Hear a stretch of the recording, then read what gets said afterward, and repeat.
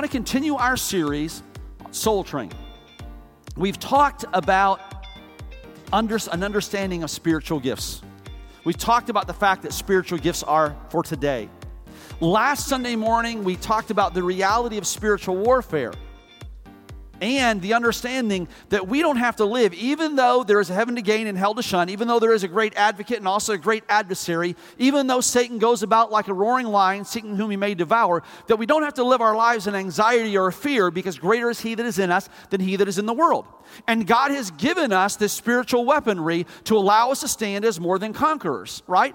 We have the belts of truth, this understanding of Christ's character and his power. And we can contrast God's power with the devil's schemes, right? Power will inevitably impact you. Schemes are only effective if you allow them to be.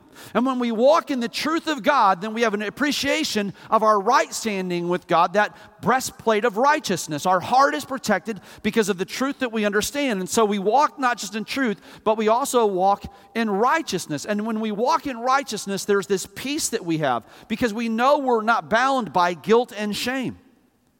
But we're able to walk and to live the gospel of peace. And when Paul describes the spiritual weaponry, he says that our feet are shod with the gospel of peace, which allows us to live this life of faith, right? Walking in the Word and living out all that He has for us.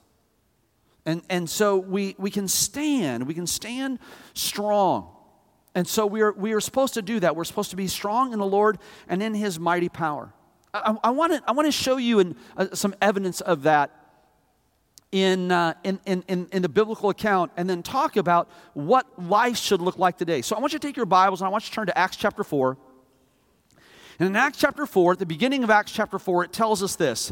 It tells us that Peter and John, they are talking about who Jesus is, this resurrected Savior, and they're talking about all that is available to those who put their faith and put their hope in Jesus Christ. They're doing this in Jerusalem, and they end up being taken captives. It tells us this, starting in verse 1 of Acts chapter 4, that the priest and the captain of the temple guard and the Sadducees came up to Peter and John while they were speaking to the people, and they were greatly disturbed because the apostles were teaching the people, proclaiming in Jesus the resurrection of the dead. They seized Peter and John, and because it was evening, they put them in jail until the next day. But many who heard the message believed. So the number of men who believed grew to about 5,000. Now the next day, the rulers, the elders, and the teachers of the law met in Jerusalem. Annas, the high priest, was there, and so were Caiaphas, John, Alexander, and others of the high priest family. Now, Annas and Caiaphas, we know this, that they were deeply involved in Jesus' arrest and ultimate crucifixion. And now here they are. Peter and John are standing there before the men who were key figures in seeing Jesus put to death. And so they stand there before them, and they brought Peter and John in, and they asked them the question, by what power or what name did you do this? Acts 4:8 tells us, then Peter, filled with the Holy Spirit, said to them, rulers and elders of the people, if we are being called to account today for an act of kindness shown to a man who was lame and are being asked how he was healed, then know this. You and all the people of Israel, it is by the name of Jesus Christ of Nazareth, whom you crucified, but whom God raised from the dead, that this man stands before you healed.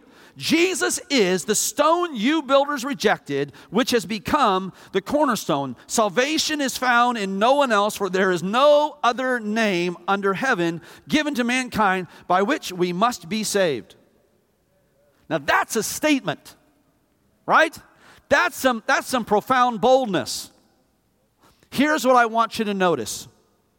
It tells us this, that when they saw the courage of Peter and realized that they were unschooled, ordinary men. Unschooled, ordinary men. You know, we live in a time period where there's a revival of the superhero, right? Our world needs a revival. That's not the kind of revival it needs. there's a revival of the superhero. It seems like every time we turn around, Marvel Comics is announcing another movie that they're making, right? And I mean, some of them, I think they've reached the point that now they're even having to reach, right? Batman versus Superman, right? I'm curious to see, where they're going to go next. The Wolverine versus Aquaman, and I mean, all Aquaman has to do is get in the water because I don't think Wolverine can swim. But we have this fascination with the supernatural. We have a fascination with the superhero. And I'm convinced of this. I'm convinced that there's a part of that is because of the Spirit that is within us that understands the supernatural nature of the God that we're supposed to connect with. And not only the supernatural nature of the God that we're supposed to connect with, but what our life is supposed to look like. Because I want you to notice that when it comes to Peter and John, the people there recognize they didn't have an S on their chest, right? They didn't have a cape on their back. They didn't have all kinds of really, really cool and exciting superhero tools to work with. They were unschooled, ordinary men. And yet, here's what we find. We find them sharing the reality of who God is with boldness and praying for a lame man, and this guy gets up and walks. They talk about what they should do to them, right? And it tells us this. In verse number 21, it says, after further threats, they threatened them, they let them go. They could not decide how to punish them because all the people were praising God for what had happened. For the man who was miraculously healed was over 40 years old. And if you continue to read through Acts chapter 4, what we find is that on their release, Peter and John, they go back to the other believers and they share what happens. And then they pray this prayer. For the sake of time, I'm not going to read the entire prayer, but I want to read to you the ending of the prayer. And here's the ending of the prayer, starting in verse number 29. Now, Lord, consider their threats and enable your servants to speak your word with great boldness. Listen to this, verse number 30. Stretch out your hand to heal and perform signs and wonders through the name of your holy servant Jesus. Let me give that to you again. Stretch out your hand to heal and perform signs and wonders through the name of your holy servant Jesus. Now here's what's interesting to me. Why is it that the church doesn't pray that prayer today? Why is it that that's not the normative? Because when we see the result of it, it makes sense that we would want to experience the same thing that they experienced, right? Because here's what it tells us in Acts chapter 4, that they prayed this prayer, and verse 31 says this, after they prayed, the place where they were meeting was shaken, and they were all filled with the Holy Spirit and spoke the word of God boldly. God, let that be a reality for the church today. Friends, it is God's desire and God's plan that we operate in the miraculous, that we operate in signs and wonders. Signs and wonders are available to the church today. Not only are they available to the church today, there's something that the church should be embracing and walking in. So why don't we see it? Well, first, let's talk about a healthy perspective on signs and wonders. Okay, first of all, I want you to know this, that the miraculous, when it comes to God, when it comes to those who are connected with God, the miraculous is normal. Right? Go all the way through the Old Testament. Miracle after miracle after miracle after miracle after miracle. Right? We see a widow and she's pouring oil into jars, right? And it just keeps flowing and flowing and flowing and flowing and flowing. Miracles. We see an axe head dropped in the water and an axe head floats. Miracles. We see 2 million people cross the Red Sea as if it were dry land. Miracle. We see a cloud by day and a fire by night. Miracle. We see Gideon defeat a massive army with 300 men. Miracle. Over and over and over again, we see the miraculous hand of God upon His children. Old Testament. We flow into New Testament. Miracle, miracle, miracle, miracle, miracle. Water turned into wine. A paralytic dropped through a roof, healed. Blind eyes opened. The eyes of Bartimaeus opened. Lazarus raised from the dead. That's great. God did this in Old Testament time, and God did this through Jesus. So that's God sovereignly moving in a moment, but how does that apply to me today? Well, let's look at how often God works through people who are unschooled, ordinary men. Even in Jesus' day. In Mark chapter 9, it tells us this, that Jesus is talking to his disciples, and he's talking about this issue of walking in power, right? And John says to Jesus, "Oh, Jesus, by the way, there were these people that were there were these guys, they were casting out demons in your name, and we told them to stop because they weren't one of us." And Jesus said, "What? Don't tell them to stop. Listen, if people are casting out demons in my name, let them cast out demons in my name." These weren't disciples of Jesus. They weren't future apostles. They were just some guys that were casting out demons in Jesus' name. And Jesus says, "That's totally cool. Don't tell them to stop." He says, "For no one who does a miracle in my name can in the next moment say anything bad about me." Let's look at after Jesus' death, burial, and resurrection. Let's look at some of the miracles that happened. Peter and John heal a man crippled from birth. That's the story that we just read about. Ananias and Sapphira are struck dead for lying. That one not so good. Right? Aeneas was bedridden for 8 years. It's healed. Tabitha is brought back from the dead. Stephen, not an apostle, one of the deacons that was chosen, both Stephen and Philip, says he performed great signs and wonders. That's recorded in Acts chapter 6. Let's talk about Philip. Philip cast the demons out of people, and many are healed. Philip is miraculously transported after preaching to an Ethiopian eunuch. How about Paul? Well, Paul in his life, after being blinded while traveling to Damascus, he is healed, right? On the island of Cyprus, a sorcerer named Bar-Jesus is struck blind, and Lystra, a man crippled, is healed. In Philippi, a demon is cast out of a female slave who made her master's money. Okay, amazing miracles like claws touched by Paul, bringing about healing of the sick are performed. Publius, who is a Roman governor over the island of Malta, has his father healed. A young man who fell out of a window while listening to Paul is raised from dead to life. Okay, so we see these folks doing miracles. And they're numerous. And this shouldn't be a surprise to us because 1 Corinthians 12:27 tells us this. It says that now you are the body of the Christ, and each one of you is a part of it. And in the church, God has appointed, and then it lists all these different things. And then it talks about then workers of miracles. So when Paul was giving instruction to the church at Corinth, he says that when God established the church, that part of his design for the church are those who are workers of miracles. And those who will experience and walk in gifts of healings. And it's important to understand that oftentimes in Scripture it will talk about the gift of prophecy, the gift of tongues and interpretation of tongues, the gift of administration, the gift of hospitality. But when it comes to healing, it refers to it as gifts of healings. And so it's an issue, it is a multiple. And what this means is this, that God will do this uniquely and he will do it creatively as he wills. So we see this, that miracles are normal and miracles are numerous. Here's the question that needs to be asked today.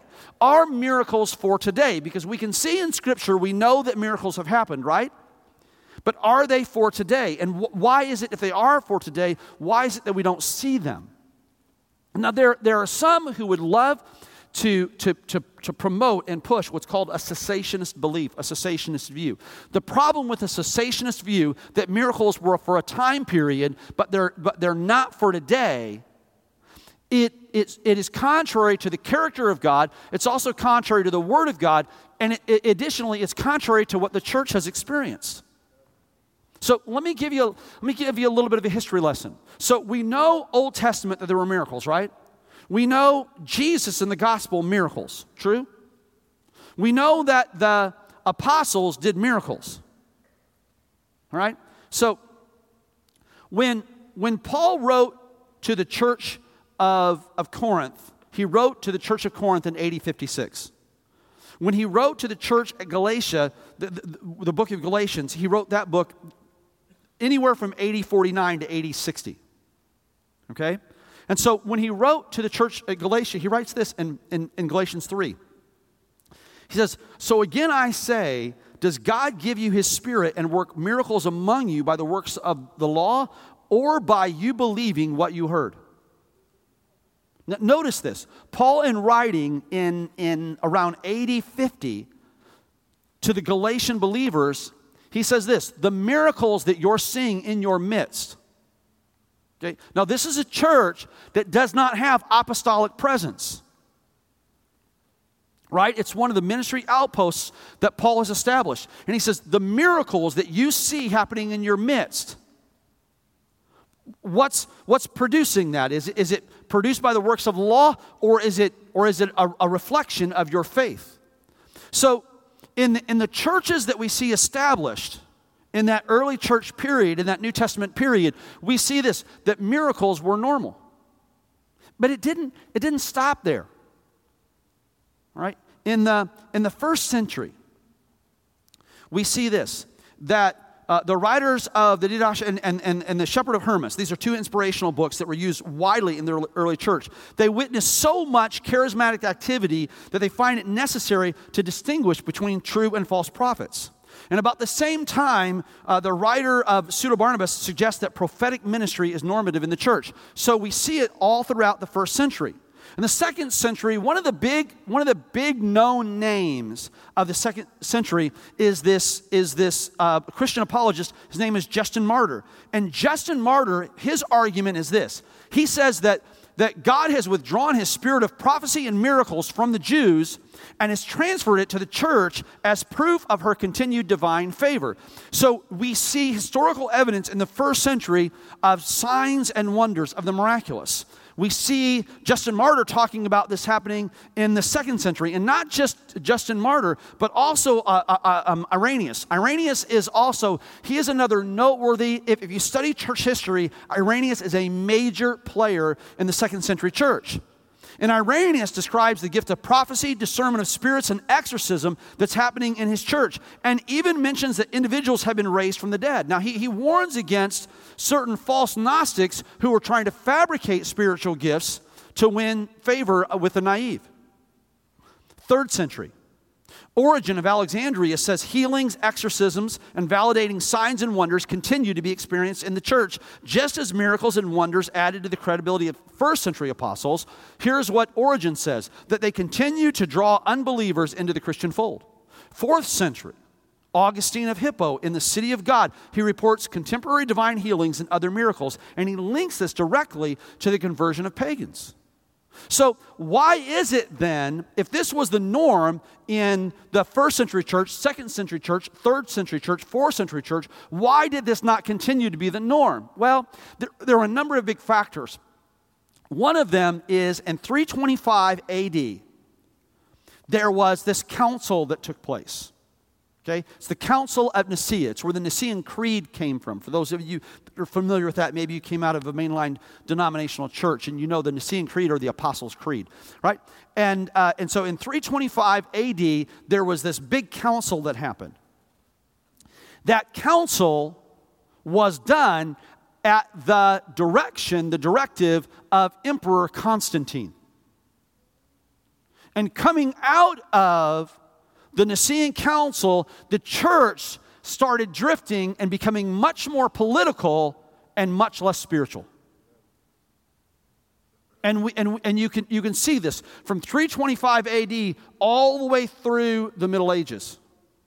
And even into the time of the Puritans, all up until about 1898 AD, the church just continued this unfortunate drift away from the principles, the promises, and the power of God. It wasn't that God had changed his plan. It wasn't that he had shifted the paradigm. It's that the church had drifted away from what God had intended. Now there were moments, right? And there were pockets If you study the life of Francis of Assisi is 13th century, and Francis of Assisi is known for his vow of poverty, but if you read the story of Francis of Assisi, he saw numerous miracles, numerous signs of wonders throughout his life. And so this issue of signs and wonders, this issue of the miraculous, it is something that God designed, something that's been a part of people who connect with God from the creation story all the way through. It is something that was heavily connected to Jesus' ministry, to the totality of the new covenant, right? And then to the church. And not just the church that was led by the apostles, but the ministry that they created, and then ongoing century after century after century. And the simple truth is this, is God wants us to operate in the miraculous because they are normal. They are numerous. They are non-ending. Here's the biggie. They're necessary. 1 Corinthians 12 tells us this. It says, "Now about spiritual gifts, brothers, I do not want you to be ignorant. You know that when you were pagans, somehow or other, you were influenced and led astray to mute idols." That's a sobering statement. You know that you were influenced and led astray to mute idols. I want you to know, I want you to understand and embrace this reality that God is still in the business of speaking. That God is still in the business of touching. That God is still in the business of moving. Now here's what some will say. They'll say this, Pastor, I prayed for my grandmother and she wasn't healed. I get that. Okay? And let me let you in on a little secret. You're not the only person to ever pray for somebody and them not be healed. Okay? But Paul writing to the church at Corinth, I want you to take your Bible and I want you to turn to 2 Timothy. Okay? And I want you to notice this, that Paul talks about his challenge, right? Let me read this to you. He says this in 2 Timothy chapter 4. He says this. He says, "Do your best to come to me quickly, for Demas, because he loved the world, has deserted me and has gone to Thessalonica. Crescens has gone to Galatia and Titus to Dalmatia. Only Luke is with me. Get Mark and bring him with you because he's helpful to me in my ministry. I sent Tychicus to Ephesus. When you come, bring the cloak that I left with Carpus at Troas and my scrolls, especially the parchments." And then he says this, "Alexander the metalworker did me a great harm. The Lord will repay him for what he has done.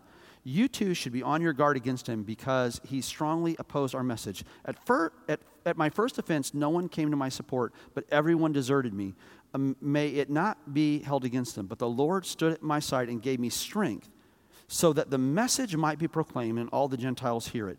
And I was delivered from the lion's mouth. The Lord will rescue me from every evil attack and will bring me safely to his heavenly kingdom." Paul's writing this. He is close to the end of his earthly ministry. Paul knows that he's about to go before the emperor, and he likely is going to have to give his life.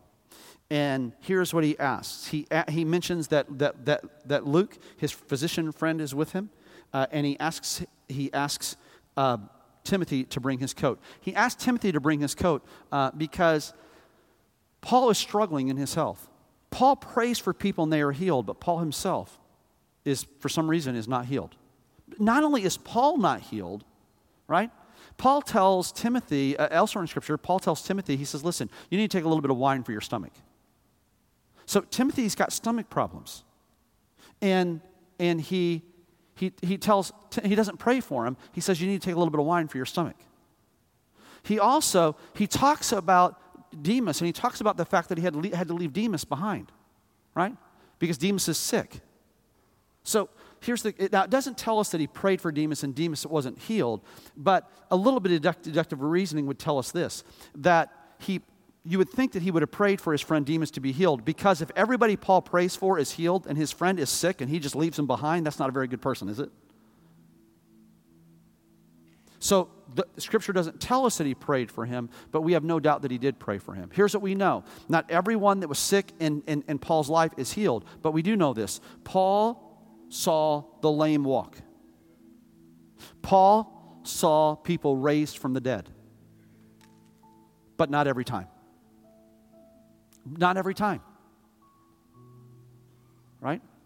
We see the disciples coming upon a boy who he's possessed, right? And he throws himself in the fire. And they pray for him, and he's not healed. Right?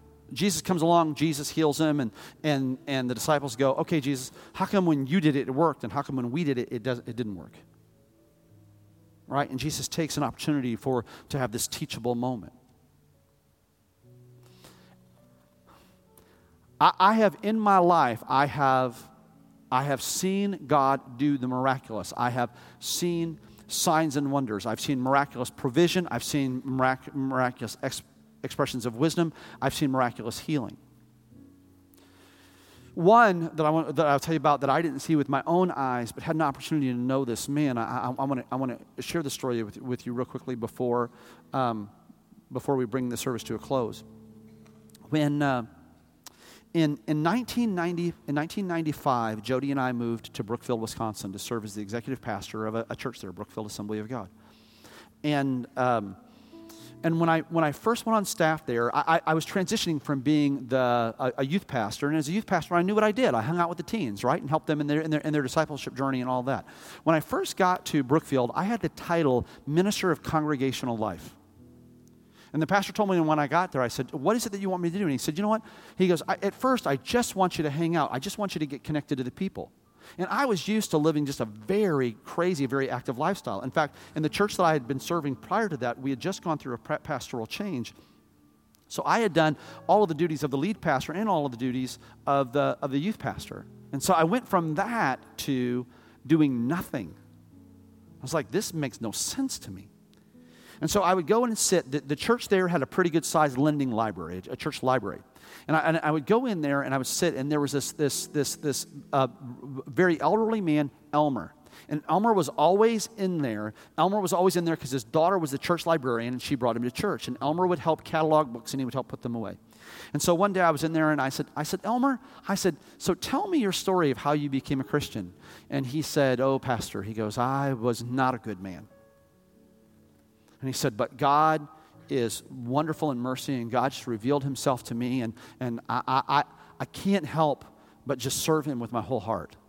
And he said, my story's not important, but I just know this, that God is faithful. He's faithful. He's faithful, Pastor. He's faithful. Right? And so Elmer wanders off, and his daughter said, let me tell you Dad's story. She said, he talks about the fact that he's faithful. She said, Pastor, she said, going all the way back to the mid-1950s, said, my father was a hopeless drunk. And he was out drinking, and he stepped in front of a garbage truck.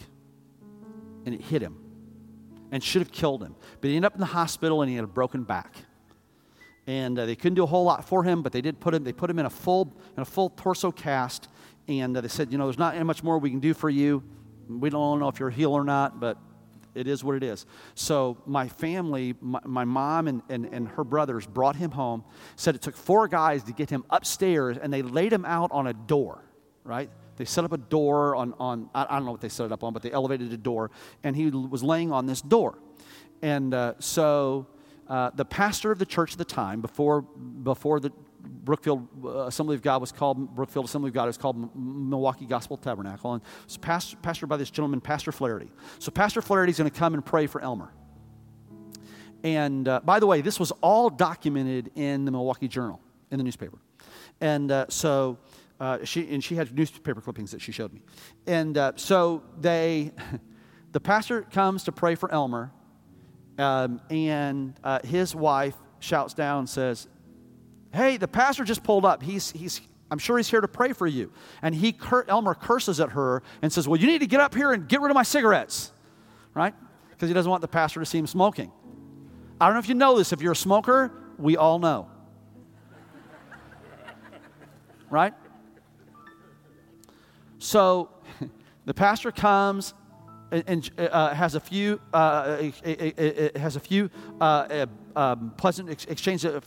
pleasantries with Irene, and then they head upstairs. And he prays over Elmer, and nothing happens. Right? I can relate to that. I can't tell you how many times I've prayed for people and nothing happened. So he goes downstairs. He and Irene chit-chat for a moment, and then they head out. She follows him out to the front porch, and they're talking, and he's walking to his car. When Irene hears this horrible commotion in the house, and she hears Elmer screaming.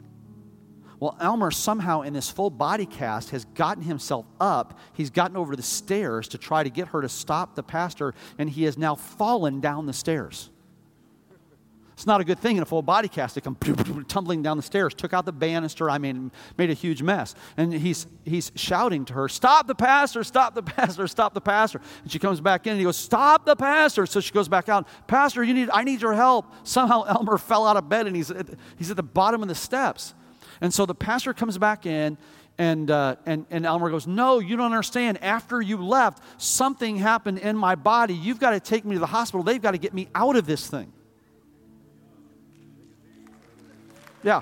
So they take him to the hospital, and the doctors go, "No, sir, you have a broken back. We're not." He goes, "Look, I don't." They made him sign a bunch of release forms, and they cut him out of that thing. The guy walked out of the hospital, and the next Sunday morning, he was standing on the platform of Milwaukee Gospel Tabernacle playing his trumpet.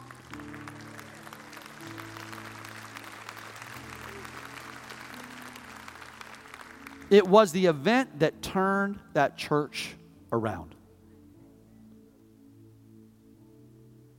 And the church started seeing signs and wonders, signs and wonders, signs and wonders, signs and wonders, signs and wonders.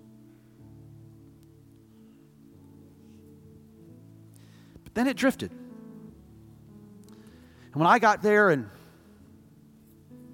January of 1995,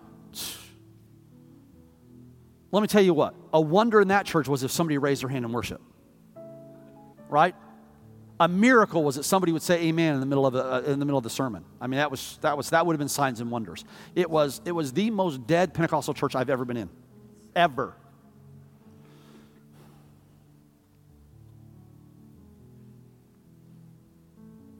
And I would go into the library and I would say, "Elmer, we need to pray. And Elmer, we need to pray for signs and wonders."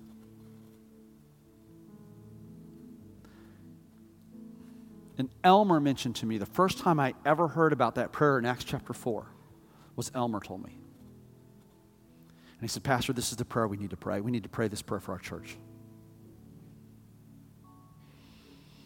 So we started to pray. And I would go every Tuesday. I would go in. Every Tuesday afternoon, I'd go in, I'd talk to Elmer, and we would pray.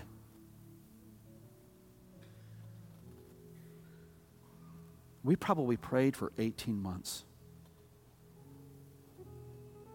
Nothing. Dead. Dry. Horrible. And we had 3 services on Sunday morning and a service on Sunday night, and they were all bad.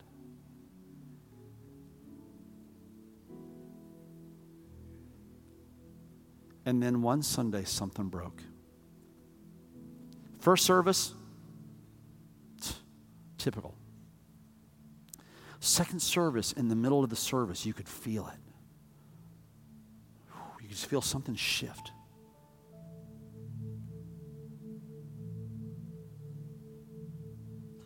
And over the next 6 months, that church that averaged about 1,400 in attendance, in 6-month periods saw 1,400 first-time decisions for Christ. We would do church services Friday night, Saturday night, Sunday night. And the things that would happen around the altar would be, you were amazed Sunday after Sunday after Sunday. I honestly, I was praying for people for deliverance and just seeing God do amazing things. A few weeks in, I started somebody would come up and they would stand in front of me and I'd say, listen, before you tell me what you want me to pray for you, here's what I want you to know. What you want deliverance for, this guy got deliverance for last week. Okay? So, just to where you know, watch this. Come here. Tell him what God did in your life.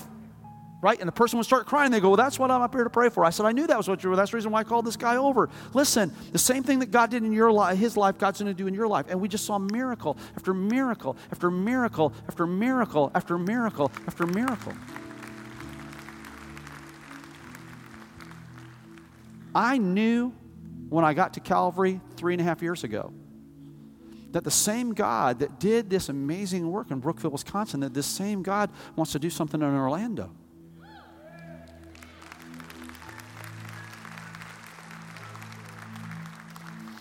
I had a neighboring pastor send me a text this week, and he said, Pastor, I want you to know that I'm praying that God doubles the size of Calvary in the next 12 months.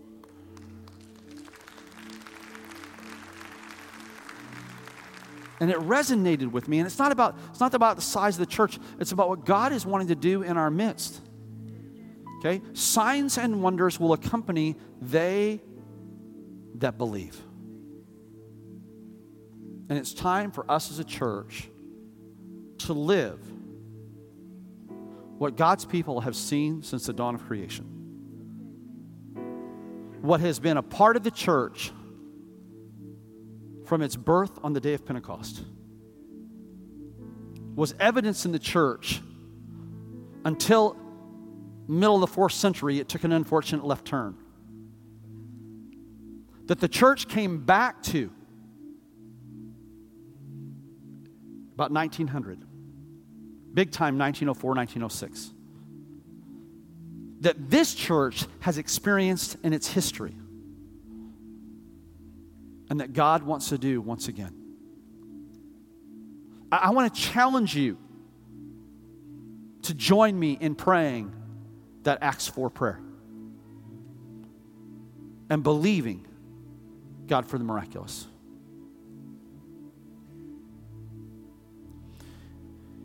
If you pray for a miracle in your life and it doesn't happen, you know what you do? You don't doubt. It didn't happen every time in the Bible. But here's what the Word of God tells us. We keep praying. We keep praying. We keep praying. We keep praying. We keep praying. We keep praying. We keep surrendering that thing to God and trusting in Him. And watch and see. Watch and see.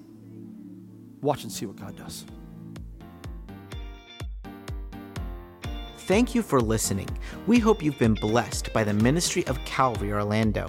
We invite you to join us in person at Calvary Orlando for one of our Sunday morning worship experiences each Sunday at 10:30 a.m.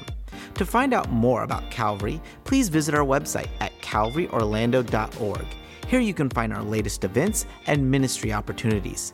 Thanks for listening, and God bless.